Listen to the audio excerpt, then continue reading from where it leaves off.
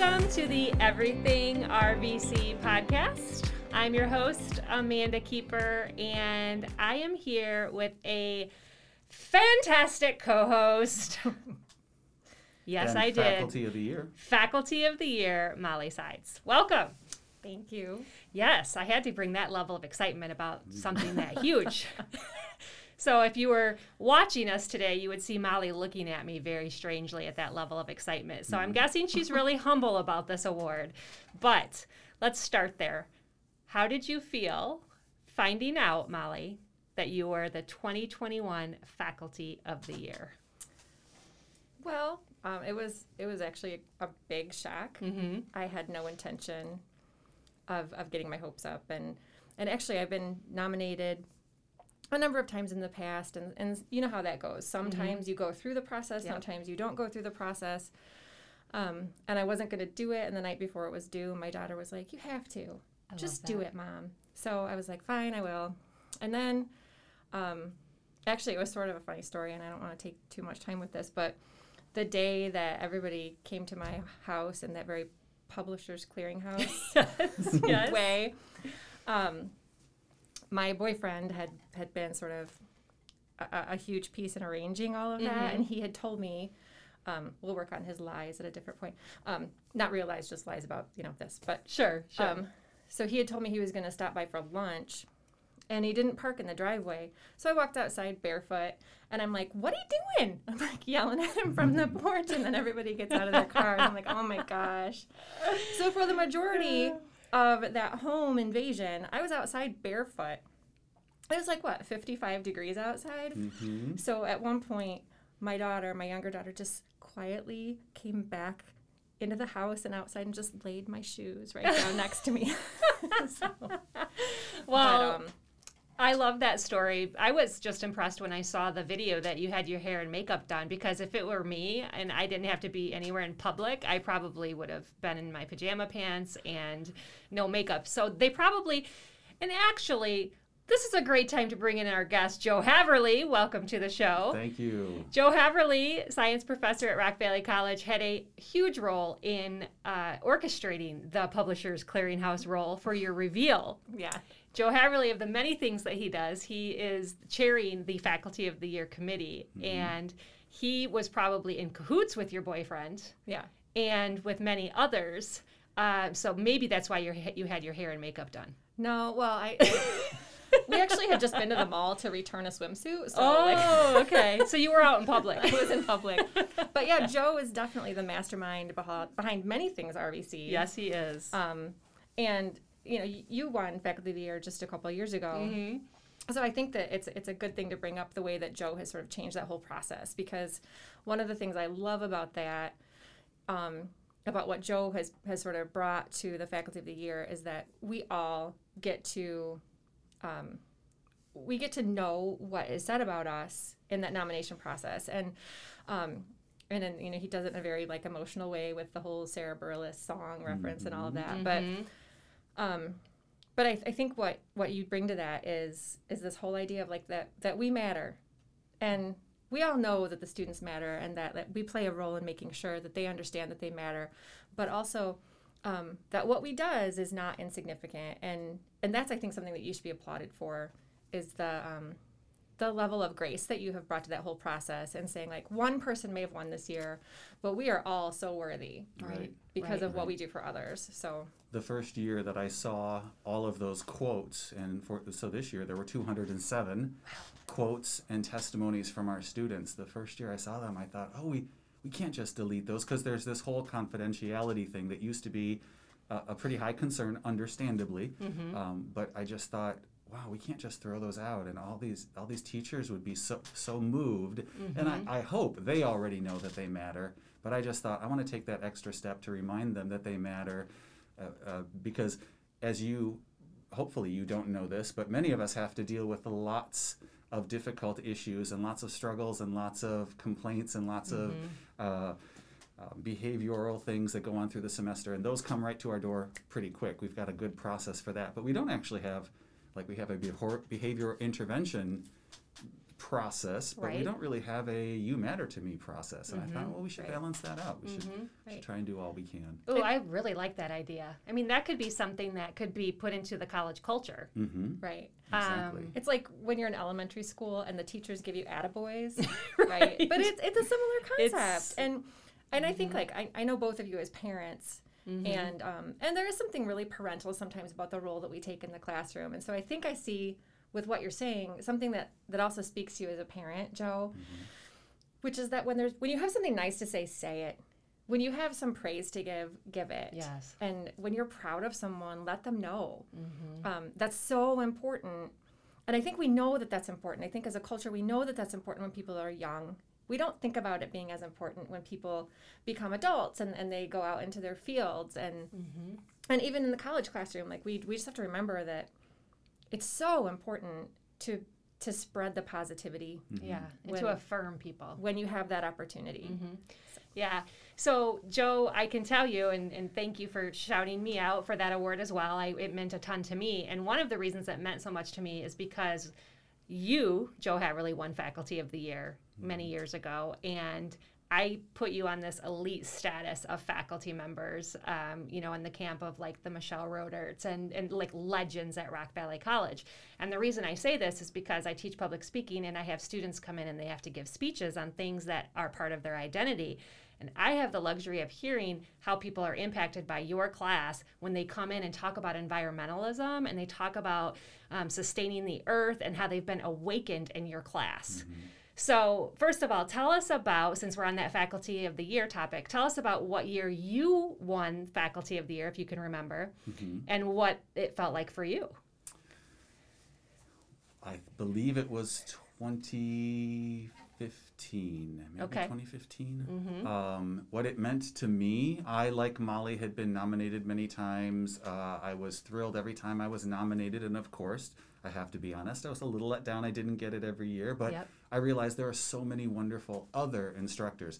And what it meant to me was what meant the most to me about it was that the students nominated me. And I Yes. even, in my last agree with letter that in too. the year that I received the recognition, my letter didn't say, here's what I've done and here's all the things that I do for the college. It really just said, I am so proud of the fact that I get nominated by my students every year because we talk about so many issues in my class. We touch on ethics and we touch on attitudes and where we develop our attitudes and what our perception of the world is. And I know my class pushes a lot of my students' buttons in that way. And I have turned it into that class. We can talk about that later. I don't just stick to the science in that class. I urge them to think about, why do you think the way you do? Why do we have the beliefs we do? Because I have to set that foundation before we talk about, should we think differently about the environment, which leads into our attitudes about the environment and where they come from. And our students need to begin that process, if they haven't already, of thinking about, why do I believe what I do? And why do I say this is the way it is?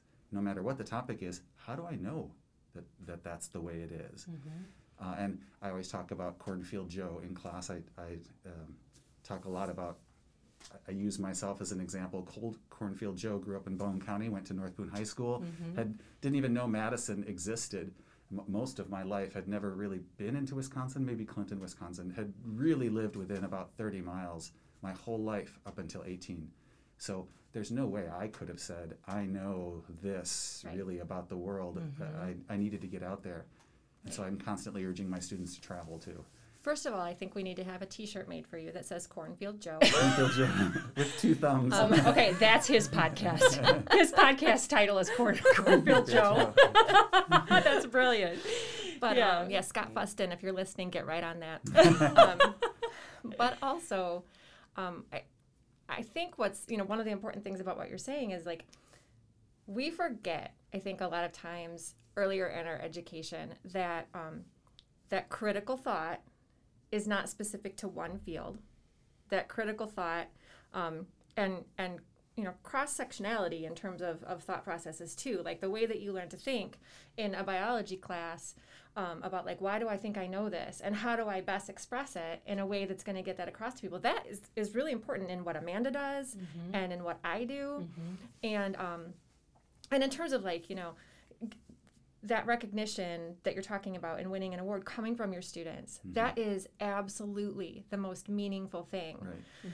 Because what you teach is hard and humbling. And when a student is able to sort of say, there were things I didn't know and now I do, thank you, that's why we do it, right? That's really important. And, you know, and in my experience, I teach English 101 and 103, and people don't look forward to those classes. And I know that a lot of people don't look forward to taking environmental science or biology or these other classes that, like, you're going to have to put in the time. You're going to have to put in the work. And that means saying no to your friends when they want to hang out, or saying no to that extra shift at work, or, you know, having your kids sit in front of a screen for longer than you'd like in order to get that work done. But when the benefit is that you grow as a human, it's so worth it, right? And that's what they're telling you, is it was worth it. Right. Yeah. You made it worth it. To go back to that faculty of the year and what it meant to me, I fully recognize that I am not the person who will ever be our faculty association president. I am not that out there and sort of being one of those top 20 people, and there are certainly names that come into your mind that are the faculty who are really involved politically and in what's going on. I'm not that person. And so standing in front of everybody that day, I was almost a little embarrassed because I thought, I know I'm not here because I'm that faculty of the year. I'm so thrilled that my students nominated me, and that I know, since I'm in the classroom with them, how much I'm changing their lives in that way. So that's what it really meant to me. And that's the word that comes to mind when I think about you as a professor, is because there's levels of motivation, right? Motivational change, inoculation, planting the seed, thinking about something different. But when you get to the level of behavioral change because of something that you learned, that is transformational. And what I'm seeing when my students talk about your content in my class is that their behavior has changed. Their buying patterns have changed. Their reading patterns have changed. My stepson took your class, Gabe Keeper, and he was very resistant. And you brought Ishmael to his life, one of the books that you have your students read. Will you talk to the listeners about why that book is important and why you chose it for your class? That book, I don't want to give, I want to sort of pique people's interest as they listen to this. So I'm not going to do what I tell my students not to do. I'm not really going to describe it because I tell my students, when you start reading it, don't summarize it in one statement, because it will make people go, oh, I don't want to read that. Because I didn't read it for about 10 years because people will say, well, it's in general, it's about this and this and this. And the way they summarized it made me not want to read that book. But what I will say, it is, when I ask the students, what was the goal of me assigning this book? Do you think there are 5 lessons in this book you're supposed to learn? And right away, students get it and they shake their head, no. This book urges you in a very personal way while I'm in at home reading a book on my own, and I get to do it, and you Mr. Haverly, are not in front of me telling me, rethink that. This book gets you to rethink what you believe. And nothing specific. I make sure that they realize, did this book ever tell you like what you think is wrong? No, because it just doesn't tell you what you think is wrong, because you all think something different. It just very subtly asks you, why do we believe what we believe in, and where did that come from? And could it change? And could it change drastically? And do we want it to change? Which is perhaps the most important thing about the book. Is we all think we know how the world is, but this book just gets you to question, well, why? How do we know it? And are we sure we're okay with it? Yeah, I love that assignment. And Molly, I'm sure you can think about your own teaching style. When teachers do things that are unexpected, those things become memorable. So I think when you come in, is unexpected. Right. When you come into a science class and all of a sudden you're reading Ishmael and you're thinking about how you're thinking, you're like that metacognition, that's totally unexpected. And they remember that. Yeah. And what do you think about that? I think that's a great way to reach students who aren't science students too, right? And just in terms of summary, just a side note, there's a difference between a student answering what happens in the book and what it's about. And I talk a lot about those differences. Like that summary is what happens, it happens. It's the what and the what and the what. But really what you're talking about is why and how. And those are the tougher questions. And I'll give you something later. But and also, by the way, I still have the copy of Ishmael you loaned me a long time ago. I've loaned a lot of copies of that book out. But yeah, I think that that has a lot to do with teaching methodology. You go into a science class expecting a certain kind of presentation and expecting a certain kind of platform and lecture.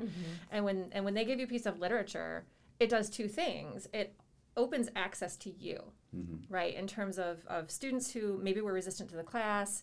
And you guys know how it is that a lot of times you have people who feel like they are stronger in math and science, and then you have people who they feel are stronger in like the arts and social sciences. Sure. And that's a pretty common, I think, way of students assessing themselves. But when the science teacher gives literature that's a book, it's not a lecture, it's not a TED Talk, it's not this hard factual lab research kind of thing, that's a way in for not just for people to be successful in the class and to connect more with you, but to feel more a part of that community and learn from one another. Because you're having students who are from one side of the park talking to the others about the ideas that like, they come together. And I really feel like that's real education, is when you can get the people from multiple different backgrounds and all kinds of different strengths coming together to sort of say, yeah, we're going to like address these things together. We're going to learn together. We're going to grow together. Yeah, we're going to deconstruct this together, which was maybe one meaning to you, and now we have multiple meanings. Creating multiple meanings is critical thinking, right? Absolutely. So let's go deeper. I want to go back into your history. Why RVC? How long have you been here? What has this college meant to you over the years? How did you end up on this college campus? I have been here 20 years now.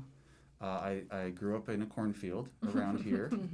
Went out to Washington State for my graduate work, so that was my first exposure to the West Coast, which of course was a punch in the face. Right, Joe. For the ethics and the ideals and the environmentalism to be so vastly different. And when I finished graduate school, I loved being a TA. When I was a bachelor, I was a teacher's assistant as a bachelor. I was also a TA as graduate school. I loved teaching. And had never really thought about becoming a teacher. But when I finished graduate school, I applied on the West Coast because I wanted to stay there, or back here because I also, there was a part of me that wanted to come home. And fate brought me back home, and fate brought me to Central Illinois, Decatur, Illinois, and I taught there for 10 years and got my great experience to teaching down there. And then a position up here opened up even closer to home. I wanted to be an uncle. That was very important to me, to be involved in my nieces and nephews' lives as much as I could. And I got the position here and was thrilled to come here and teach mostly environmental biology, because that became my passion over time. I always like to ask people when they bring up graduate school, what did you write your papers on? What was, at that time in your life, what was the topic?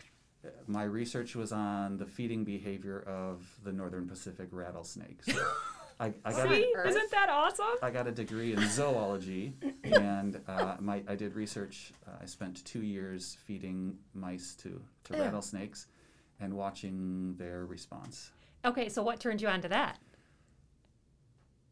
When I was an undergrad, I had an amazing professor who assured that as a scientist, you got your feet wet in the sciences. And he took us to national conferences. Okay. He had us do little research projects that we could publish and present at those. And so he got my feet wet, and he happened to be a herpetologist. His specialty was salamanders.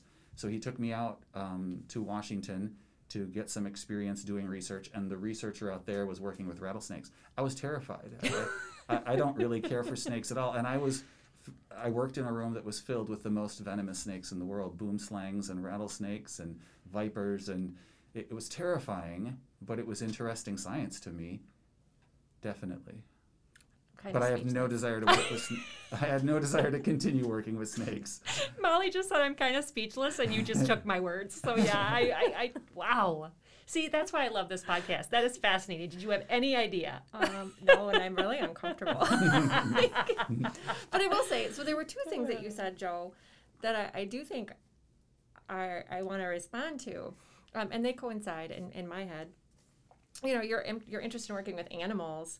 I know I know we were talking recently about your feral chickens on your farm. So so Joe has this farm, and you said something also about, you know, how you wanted to come back to be an uncle.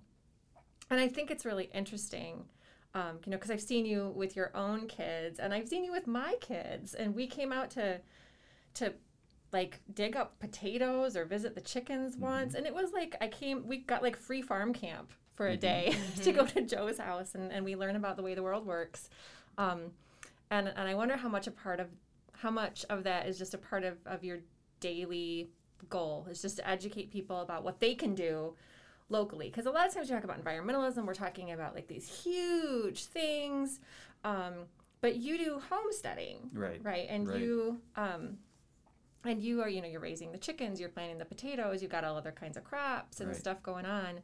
How did you come to that, and how much a part of your life is that? When I was a child, I had a Alzheimer's dementia grandfather who still loved to garden, and he was very sly, and I'm using my fingers right now, he had me help him in the garden, which meant he sat on a 5-gallon pail, turned over, and smoked his unfiltered Camels, and told me, now put the radishes there, and dig the potatoes deeper when you put them in. And so I loved that. I loved the attention. I loved working in the garden. I loved outdoors. And I think that it is in me. I love to garden. I love to garden to the extent that it's exhausting. And my wife and Lisa Ledeen and her husband are also homesteading out by us. And we're constantly talking about, this is so much work. And in many ways, it's so expensive. So you have to, again, think about, why am I doing this? What is my prime motivator, which it very well relates to my class. Why do I do the things I do? What's my prime motivator? Is it convenience? Is it money? And so I just love that homesteading. I love, just yesterday we got new chicks, because I can't help myself every spring getting more chicks. And I was laying in the grass at eye level, just sitting there sort of watching them do their thing, and just thinking to myself, I love this. It's so bizarre that I just want to lay in front of the chickens and watch the chickens. But I just really need a photo op of that. If you could get me a photo of that, that would be really special. Yeah. Do the boys get attached to the animals at all? Gabe desperately wants one of our chickens, because we free range our chickens. They don't necessarily need us or want us.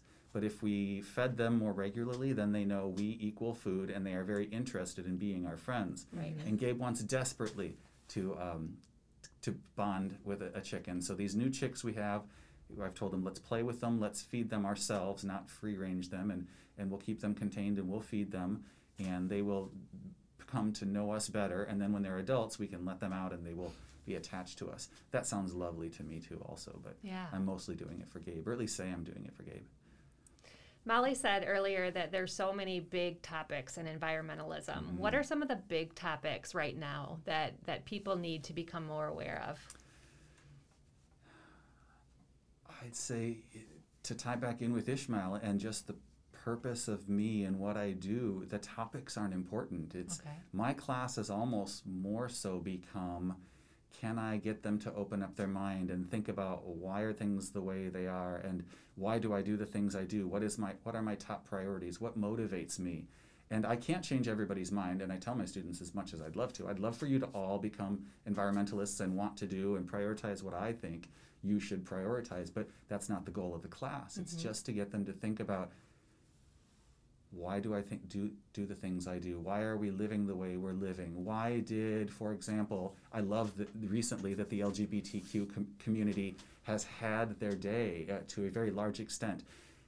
I can now use that example as, remember back in the day how things were, and now how they are today. That's a paradigm shift that they have experienced and they have seen. And what I'm trying to do, essentially what I'm trying to do in my class, is get them to imagine a paradigm shift where we prioritize and respect, and dare I even say love, because I use the word love all the time in class. Maybe we'll even love the environment. And that's hard for them when they come into class, and I hope it's easier at the end of class. And then, of course, we talk about global warming and air pollution and Sure. all kinds of things. If you want an answer to that, I guess global warming is probably still a pretty top priority. It's becoming more and more dire. I remember in 1991 when I first taught and heard the phrase global warming, I thought, wonder what that is. And now 30 years later, we're still struggling with that same topic that back in the 90s I used to present to my students, and I would literally get eye rolls because they thought, oh, whatever, this is the next environmental thing. And little by little, the degrees of certainty have been building, and the science has been more and more established. And I think they're much more amenable to that message when they come into my class now. So I almost think that the topics aren't important in my class. It's us talking about attitudes and getting them to take whatever we're talking about and put it inside them and think, I'm not going to become a Prius driving vegan, and no insults to any Prius driving vegans out there, but I know that if my students come into my class thinking, oh, he's going to tell me I have to give up meat or I have to drive a Prius, many of them don't want that. So I can't sell that in my class. All I can sell is the idea of, why do you do the things you do? Why do we make the choices we do? What motivates you? What is important to you? And if I do it softly enough and pleasingly enough and with a subtle enough finesse, I think way more of my students leave my class thinking, that changed me somehow, than if I were the Bobby Knight of environmentalist teachers, which I tell them I want to be. I would love to go get your act together, you guys. We are destroying the world in so many different ways, and we must do this. Do you want a list of 10 things? Here are the things you have to do. I would love to do that, but that's not my role as a teacher. My role is to, it actually has evolved quite a bit. I remember maybe the first 10 years I taught science. That's all I taught. And I think I did a fairly good job. I went into the classroom and I taught them the science. Then I realized in environmental biology class, I need them to think about, what can I do? Because it's pointless to just use or to learn the information. I want them to use the information. So I began weaving in the what can I do, WCID. I would put that on the board. What can I do? And I would ask them to all think about what they could do. And of course, their minds, human nature, I could walk to work. I'm like, well, how far away is work? 40 miles. Can you really walk to work? Right. And I don't want to walk to work. Okay, well then don't walk to work. What can you do? And then I started having to put in a little, what can I realistically and likely do? Okay. So about 10 years into my teaching, I realized I can't just teach the science. I need to ask them, what can I do? Get them to think about, what can I do? But 5 years into that, I thought, well, they aren't going to do anything unless they know why they should do something. So I began the why should I care, WSIC, put that on the board. Why should I care? Why should I give a crap about anything you're talking about, Haverly?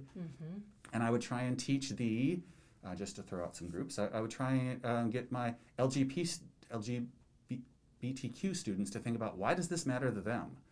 Why does this matter to Republicans? Why does this matter to Democrats? Is this a class mostly for men? And I would get everybody to realize, if you're a male, here's why it should matter to you. If you're a female, this is why it should matter to you. This is one of the reasons it could matter to you. And then get them to think, okay, yeah, I'm not doing this to save the earth, but if this can also save money, or if this can make the world a better place, or if I'm a more compassionate person, then maybe I would do it for that reason. I don't want to do it just to save the bunnies, Haverly, or save the trees. I don't want to hug trees. So they now think about, why should I care about what we're talking about, which hopefully, I'm crossing my fingers, translates into, what can I do? And I hope they leave my class doing something different, anything differently. It's so crystal clear why he won Faculty of the Year when he speaks. Isn't it, though?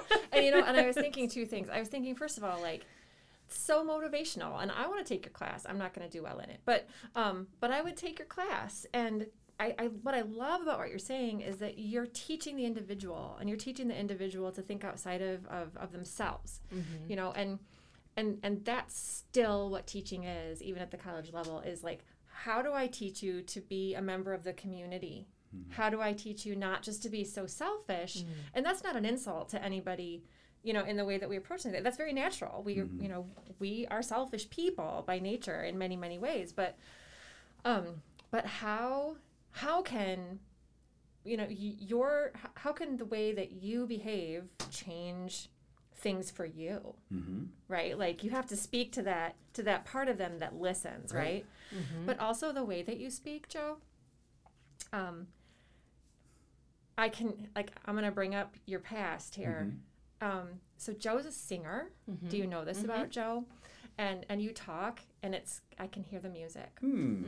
So I can hear that. Like I can hear that the cadence. That there's just like something about the way that you speak that people can listen to because it's not off-putting, it's not intrusive, it's easy. And delivery, Amanda, you're a speech teacher. Delivery is everything. When you want people to respond to you, when you want people to listen to you, you have to approach them in a way that they can receive it. And especially with a topic like environmentalism, where you still have people who are saying, I don't believe in this. I don't, it's not real, fake news, whatever. They have to be willing to listen first. So you have to give them something they can listen to. I picked up on that right away. John Gottman from Interpersonal Theory talks about a soft startup. And you basically just described what he teaches all the time, that when you're in conflict with someone, a lot of times people will come at you with contempt and defensiveness. And so what's the antidote to that is a soft startup. That even means speaking softly and speaking with multiple interpretations instead of an either or polarization. Right. So as you were speaking, for me personally, and I'm trying to, I guess I'm being a student right now, as you're talking and I'm listening to what's important for me environmentally, what's on my mind lately is consumerism versus minimalism. And I've noticed that there's a lot of shows popping up on minimalism right now. Is that a part of your personal behavior? Do you also try to adopt those behaviors in your home life? Our younger students, as you can imagine, I just saw a statistic the other day that is our average student is a 21-year-old single mom. Like that's the most average typical student that we have. But I just always refer to my students as most of you are 18. Let's just assume. And then I get the adults in class who kind of like smile a little. Oh, that's a compliment because I'm nowhere near 18. It is important that one of the first things I talk about is black and white thinking, and that either or. So I think on the first day I put what I call the Haverly scale on the board, this line with 0 to 100 or 0 to 10, and try and remind them that if you come into this class black or white thinking, you probably assume I'm going to want to turn you into an eco-terrorist who is hell-bent on saving the world. Right. And I don't want that. There are different degrees. And when I ask you, what can I do? There are different degrees of that. And if your brain automatically goes to give up meat, then you've already shut me off on day one. If you are a truck driving, gun owner, farmer in class, I want you to realize from day one, I'm not going to tell you to get rid of your truck. Farming is not the devil, that there are different degrees. So if you're going to continue on in farming, is there a way we can farm that is more sustainable? And so the key phrase, if I push anything in class, it's sustainability. Sustainability of your emotions, sustainability of your social interactions, sustainability of our environment, sustainability with your money. There are lots of different sustainabilities, and I tell my students, I know I'm supposed to stick to just environmental sustainability, but we're not going to in this class because it's such a great platform and it all melds together. And you talk about a soft start. I laughed when you said beginning with a soft start, because the first thing I do on the first day is I tell my students I hope to love them by the end of the semester. Talk about a soft start. And that is not a soft start. It was one of my coworkers got these giant eyes and they're like, Joe, that's too much on the first day. I talk about what I want out of the class, and he's like, well, you can at the end, like that seems, what you're talking about there seems like an end of the semester discussion. And I'm like, no, on the first day, I asked them to look at each other and go, hi, my name is, and say your name, and say, I hope to get to know you by the end of the semester. And they look at each other. Some already don't want to look at the person sitting next to them. True. Which is where we're going with this, right? And so they kind of, hi, my name is Joe. I hope to get to know you by the end of the semester. And I tell them, look at them again and tell them, hi, your name is, and I want you to maybe shake hands. I want you to make physical contact and say, I hope to get to know you on a fairly deep level by the end of the semester if I'm going to spend an entire semester sitting next to you. And it makes even more people uncomfortable. And then I ask, is anybody willing to look at that person and tell them, I hope to get to love you by the end of the semester? And of course, that just gets guffaws and gets people who cross their arm, and now I've made some people very uncomfortable, but then we talk, you don't have to do this. But what if it was an automatic given that by the end of the semester you would get them to know them well enough that you would love them? What if that was the norm? And they're still uncomfortable by the idea. And we talk about how are people uncomfortable with that idea? Yes. When did we decide that the norm is to come and sit in a classroom and maybe not even say hi to the person sitting? Why did we choose that norm? Can you wrap your mind around the idea that maybe we'd all love each other? Mm-hmm. But because if you can't, then this class might not be for you, because I am going to ask you to reassess all of the things that you consider to be normal, because the goal is for us to reach a point that we haven't as a culture yet, where we highly prioritize our environment. And if you can't wrap your mind around that, if that seems like a silly or maybe even stupid dream, then this probably isn't the class for you. And I probably help Biology 103 out quite a bit, because I'll go there is a mostly science class you can take called Bio 103, and it will be a great gen ed biology for you. This class is going to urge you to rethink, what do we consider to be norms? And I hope seriously, and you'll know what I mean by the end of the semester, that I know you well enough that if I were to tell you that I love you, it wouldn't weird you out and feel uncomfortable. You would go, I know what he means by that. There's nothing creepy about that at all. This guy has, revealed himself in so many ways throughout the semester. I get what he's talking about. Talk about a paradigm shift. Yeah. That's a huge exercise in a paradigm shift on day one. Right. Yeah. Can you imagine, Molly, you're walking down the hall? Yeah, I dropped Haverly's class. He wanted us to love each other. This guy's a joke.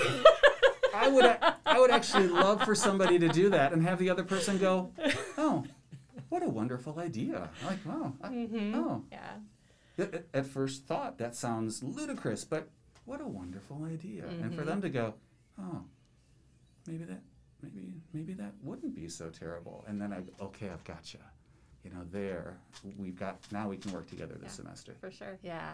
And I like that you're playing with that term too, because I do think that that people just learn to shut down to a lot of things, right? And when somebody says the L word, that 4-letter L word, that's really scary to a lot of people. When I was an undergrad, I took a class called Understandings of Love. And it was one of my, it was awesome. That was cool. It was one of my favorite classes I ever took. It was by this tiny little Lutheran pastor. Mm-hmm. He was the teacher, and he was amazing.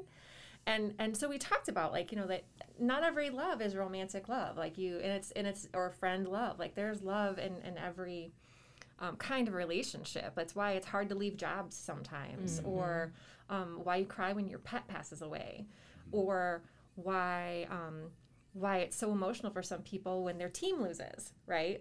There are different kinds of love. And I don't think you're alone in loving your students, right? No, and wanting them to build those relationships, right. Because I do think that the relationships that you make in college, that many of them are sort of laced with this intellectual compatibility, and you develop these interests or these tendencies or these focuses that connect you to people forever, right? You can come back to those people even when you've gone off on your own path. Mm-hmm.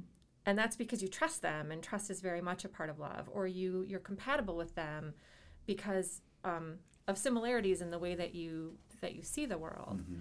But I think that I started out at community college, and I don't know how you started out in your education, but those relationships that you build with your students, and I'm talking about the relationships that you're talking about, Joe, those specific relationships where, I want you to trust one another, but I'm going to open up myself to you so that you can trust me too.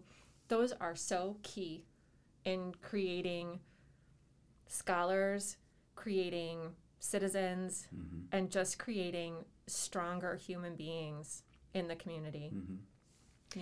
Yeah, it's fascinating hearing you talk about that. When I was in grad school for an MSED in clinical mental health counseling, I was very solution focused in my approach to the client relationship. And I felt if I couldn't help them solve their problems, that I wasn't worth my weight.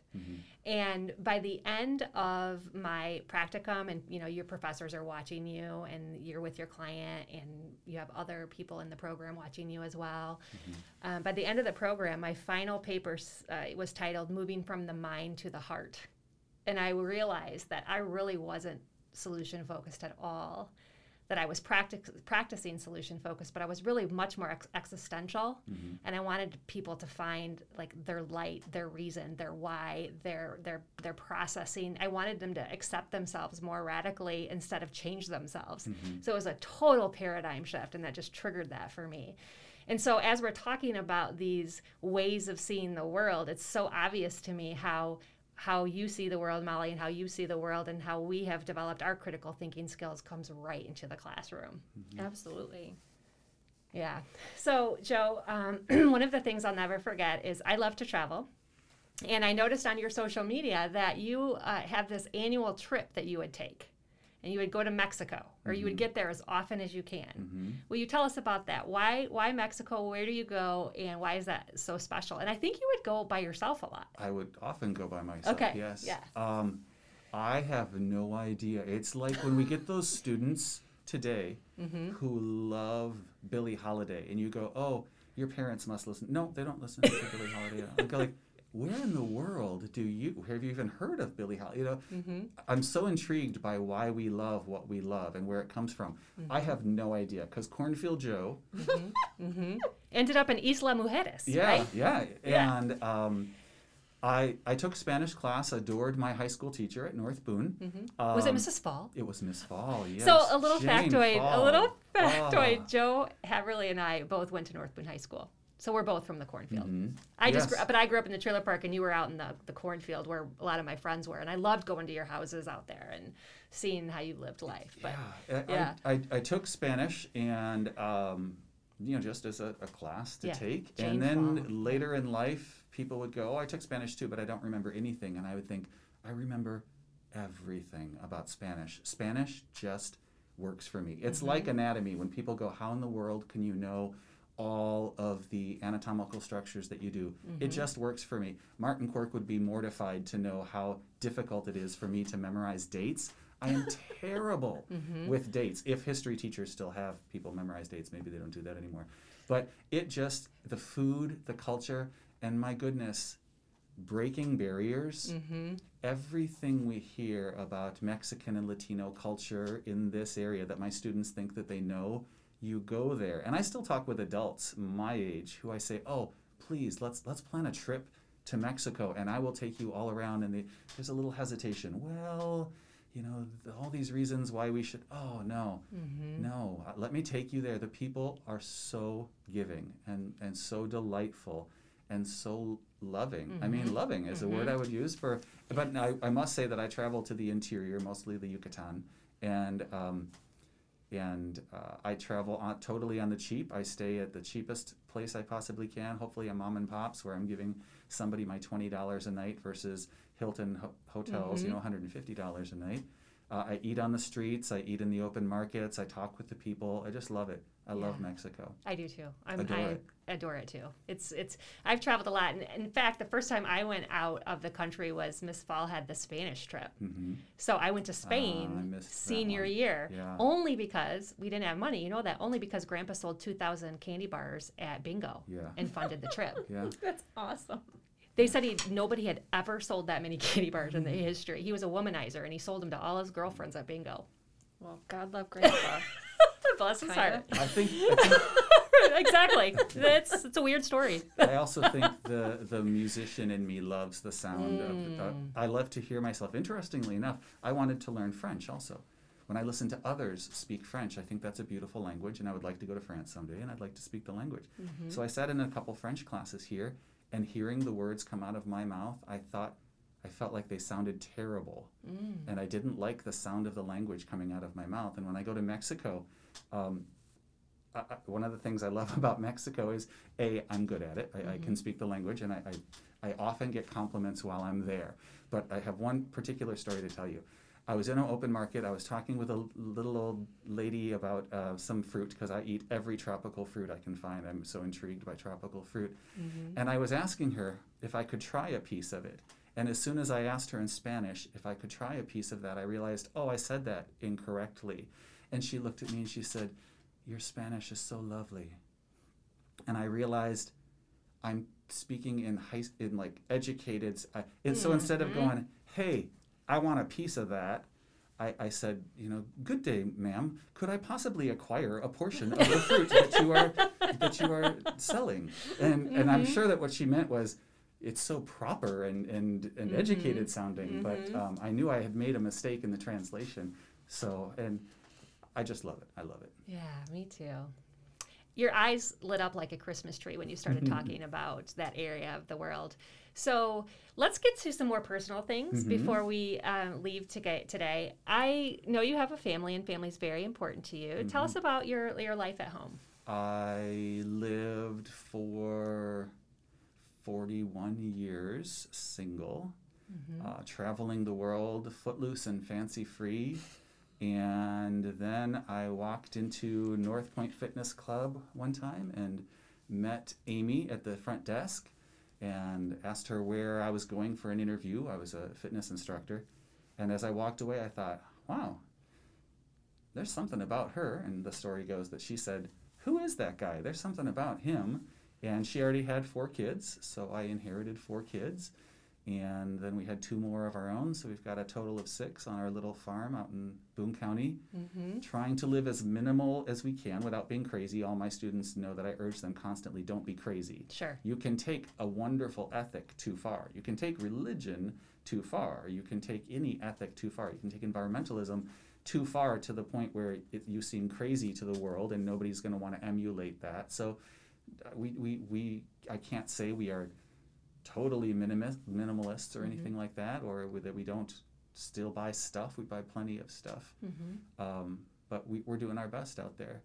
And it's interesting, you guys have kids, and so you know how hard it is if you're a parent and you're trying to get them to do chores.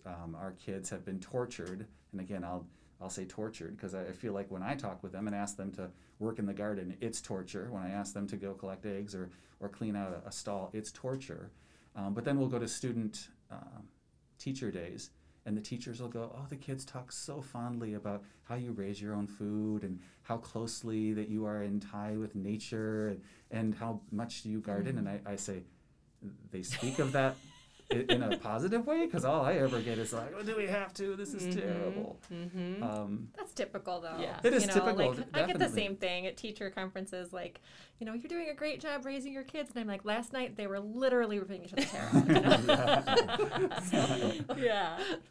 Now, you also make your own wine. Is that correct? I do make my own wine. I love homemade wine. Yeah. Again, I don't expect all of my students to want to homestead. If they do, I'm here for you. I don't expect everybody to want to do the things I do, but there's something in me that wants to grow a garden, a big garden. I was just at Wayne Feeds and got my potatoes and a bunch of my cruciform cabbages and Brussels sprouts. I think it's cruciforms, and onions and seeds. I'm super excited about that. I do make my own wine. I have Concord grape wine. We have currants, and I have watermelon up there right now that's cooking. And it's just something I want to do. Some of it's terrible. Watermelon wine? Watermelon wine. I want a bottle. Yeah. No, I do. She didn't say a glass. No. She said she wanted a bottle. Well, I'm going to have you taste it first, because I have not figured out how to get a watermelon wine that when you taste it, you go, "Oh, that's really good." Yeah, It does sound intriguing. Yeah, I've never had absolutely. watermelon wine I until haven't either. last year, and we Well- picked some up at a farmer's market in like Dixon or something, because I have family in that area, and yeah, it's great. And now it's like my favorite kind of wine, so I'm not kidding, Joe. Yeah. Put your Anytime, order you're certainly in. wel- And Well, also, I've are got- you planting your brassicas already? Yeah, All right. I okay. will. All right. Our last frost date is May 10th. Okay. And so I know I'm very early, but I'll be able to cover them up if we get any hard Okay. frosts. Yeah, because Brassicas. There's. Do Yeah, you ever I see was- the Wallace and Gromit? I was subtly correcting you. Brassicas. David and I always talk about this after the COVID party, and there are so many skills and talents among the faculty that from the podcast, the cooking, Martin Quirk, he cures his own meats and makes cheese He and smokes the cheese. Smoke.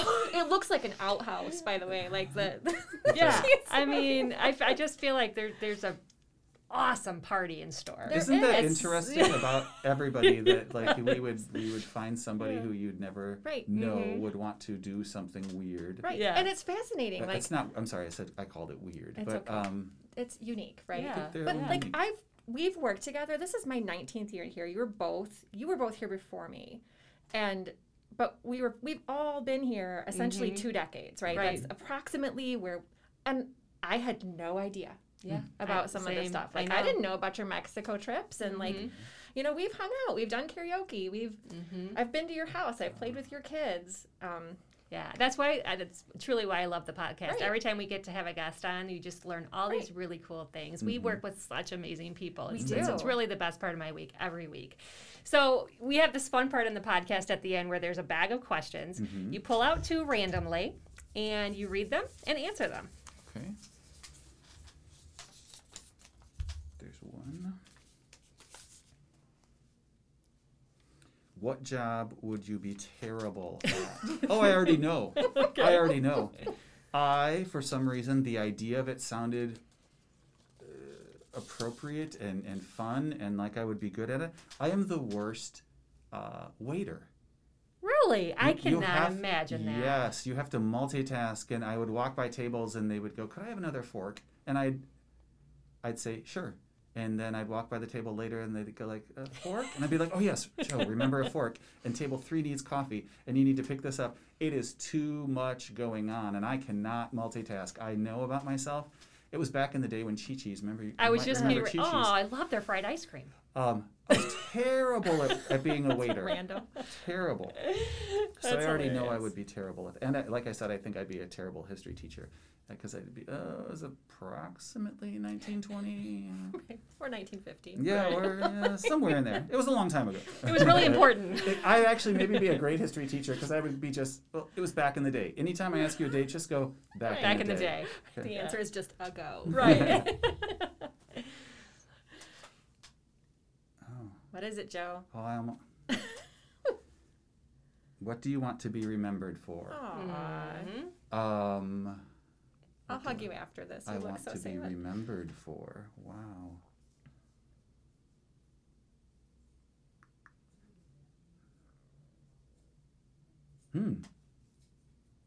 I am getting a little teary thinking like, oh, what would I want to be remembered for?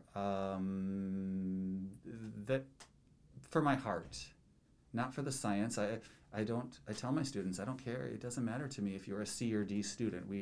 I was actually trying to think, we were almost interviewed today, a former student, and I tried to think, do you remember is she going to say like, oh, I did terrible in your class, or I did great in your class? I don't remember. It doesn't matter to me how my students do in my class.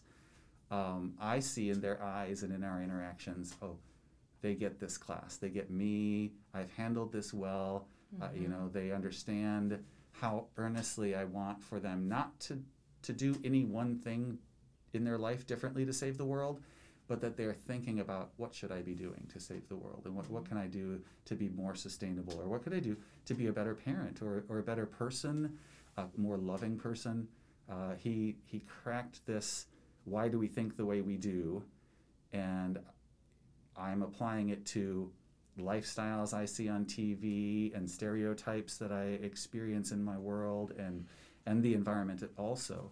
I would hope that I'd be remembered for my heart and what I put into the class, and that's sort of hard to explain, but that's what I loved about Faculty of the Year, is I thought, oh, somebody gets me, because I have to acknowledge, and you guys might also know, there are people who do not enjoy that experience in my classroom, that I push too many buttons, and they love their grandfather, and who they are was molded by their grandfather. But what I'm talking about in class is perhaps the polar opposite of their lovely, wonderful, well-intentioned grandfather. And I push their buttons for that reason, because I seem to be causing dissonance. And we touch on religion in class, and religion is something that you hold so strongly and so dearly, and I'm urging my students to question everything. And for anybody who grew up in the church I did, who is my student now, the church I grew up in, rule number one was you didn't question anything. I grew up in a very, very strongly devout home religiously, and you didn't question certain things. And if I would have taken me, I tell my students, if I would have taken me at 18, I would have probably not liked me. I wouldn't have liked my own class. It would have been very hard. Right, but growth is hard. Growth is hard. And that's,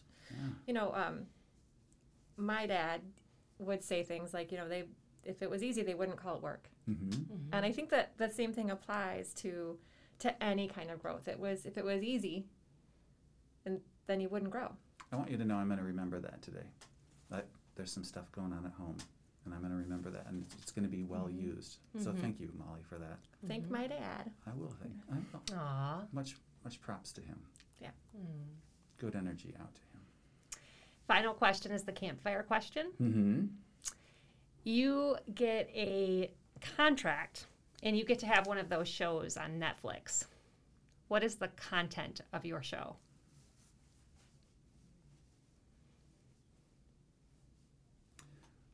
I'd love to. I'm not going to say homesteading and cheese making, including candle making and rug making and gardening. I'm not going to say that. And chickens. Chickens. The baby chickens. Feral chickens. Feral chickens. I'm going to say happiness and love and gratitude. I know it's quite vogue right now, but I'm enjoying every bit of its vogue right now in all the podcasts I'm listening to. And to reveal a little bit about myself, I love everything that we're talking about, but I need work on even those ideas of gratitude and thankfulness and happiness, and where does it come from? Because I often use myself in class that I myself am sort of a captive of our upbringing, and why I think the way I do is to such a large extent based on our experiences. And we've all been through some stuff. I tell my students that all the time. We've all been through some stuff, and we could all use some counseling. So, Amanda, I'm constantly contacting you because I tell all my students, we've all been through some stuff, and we could all probably use some help with counseling. And it has become so apparent to me that my students need to hear these messages about what is happiness, and how do we get there, and what is joy, and the importance of gratitude. So I would probably do something like that. Okay, so I'm going to dig a little deeper. Where would your first episode take place? Mexico. Okay. Okay, so we'd start out in Mexico. It would be travel and food oriented. Let me know if you need help. I urge my students all the time to travel and eat the food, because I think it's such a great place to start if you have a little bit of, let's say, a negative bias towards some culture. If you go there and you eat, especially if you cook it, especially if you help cook it, and that's what my show would be. We would find some probably grandmother who would allow us into our house, and we would have her teach us to make a traditional meal, and the students would see the unity going on, and we'd talk about culture, and we'd talk about beliefs, and it would end with food. It would involve cooking, and there'd be all kinds of homey togetherness. That sounds wonderful to me. Anthony Bourdain meets Queer Eye. There you go. Yeah. That's awesome. Yeah. And what I love about his answer is I told him he could have any show, and his students are still with him.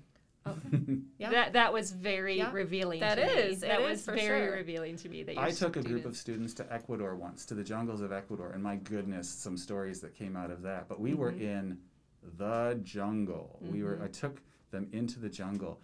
And what they learned from just going, which is still so powerful to me. I wish the college would allow us to travel more, because out of their comfort zone, total minimalism. We were in the jungle, and they saw poverty, but they also saw a lot of happiness and contentment.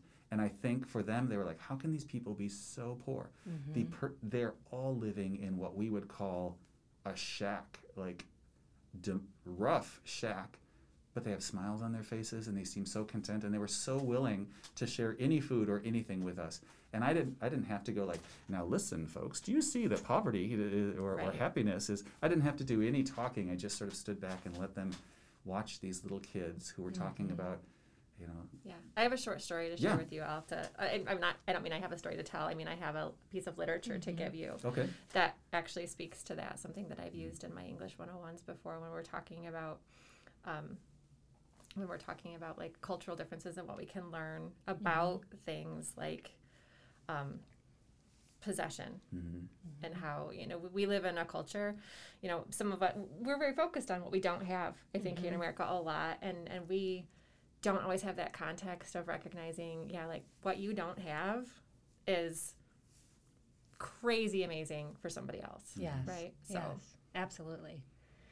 Well, Joe, I want to thank you for coming today. This has been a fantastic conversation. If you want to take Joe's class, look him up. Are you teaching this summer? I am teaching this summer, sure. Okay. But you should take me live. Everything this summer is online. Okay, You should be in the classroom. Yeah. He's awesome. I agree. I wish we could create some sort of team teaching. I know we've talked about different options of that, but where we literally swap classrooms, and I teach, Molly's class for a week or something, and she teaches mine. Yeah. I wish we could do that. That could be so amazing. Yes. So amazing. Yes. So we're going to wrap this up today, and thank you again, Joe, for being here. We are blessed to have you. Rock Valley is blessed to have you. To be in your presence is always a joy, so thank you so much. Thank you. Okay. All right, so Molly, what did you think? What highlights for you? What were some highlights of the podcast? I think this has been really fun. I was really nervous to come in because I've never done anything like this before, and my 13-year-old also warned me that she's going to listen to it later. So, 13-year-olds will tell me all the things I did wrong. But this was really fun. And it is always so nice to get to know the people that we work with, the things that we just accept as part of our daily lives on a deeper level. And Joe, you're just certainly an interesting person. And it's just nice to spend time with human beings, too, like in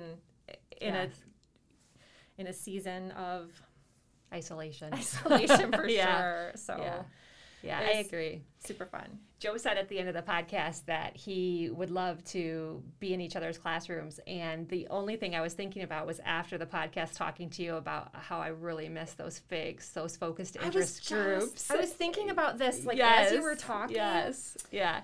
And I was thinking, how cool would it be to have Joe's science class, then they write about it in your class, and then they come speak about it in my class. Oh, that would be amazing. That would be just phenomenal. If we need a fourth partner, yes. I think that Roder and some philosophy. I think that we've got we've got a group that could make your schedule awesome. Yeah. Talk about an unforgettable experience, Yeah. And I think that's what makes people like, winning Faculty of the Year for you. And I read your I'm on the committee for Faculty of the Year, so I got to read what your students said about you. And one of the things that really impressed me, and I hope as we wrap up this podcast, I really want to invite you to be the guest on the podcast so we can have the whole hour dedicated to you, because I really want the listeners to learn about what you do in the community and how you teach poetry, I think, at the Arts Council. Is that right? I've worked with students for a couple summers. They didn't do it last summer because obviously. Yeah. As an artist for RAC Camp, or actually it's for Arts Place. So right. RAC Camp is for the younger kids, but it's an 8-week program working with students, and I worked with them on getting some poetry written, and then we put it in an anthology, and it was published. They were phenomenal. Yeah, you shared some of them with me a couple years ago, and I was so moved. And these are the types of stories I want more people to hear about at Rock Valley. Right. And I think it speaks to the same thing, though, Amanda, and it's hidden talent. Yeah. We all have these hidden talents. We all have stuff about ourselves that either has not yet been extracted or that hasn't been shared with the community at large. So we're doing the same thing. Yeah. Yeah. Right. In a way. This has been so much fun to sit in a room with both of you today. You being the co-host was awesome. I loved your follow-up questions. I hope you'll come back sometime and do this with me if I ever. To. Yeah. And again, thank you to Joe. Thank you to Molly Sides. This has been another episode of Everything RVC, and we hope you're all having a great week.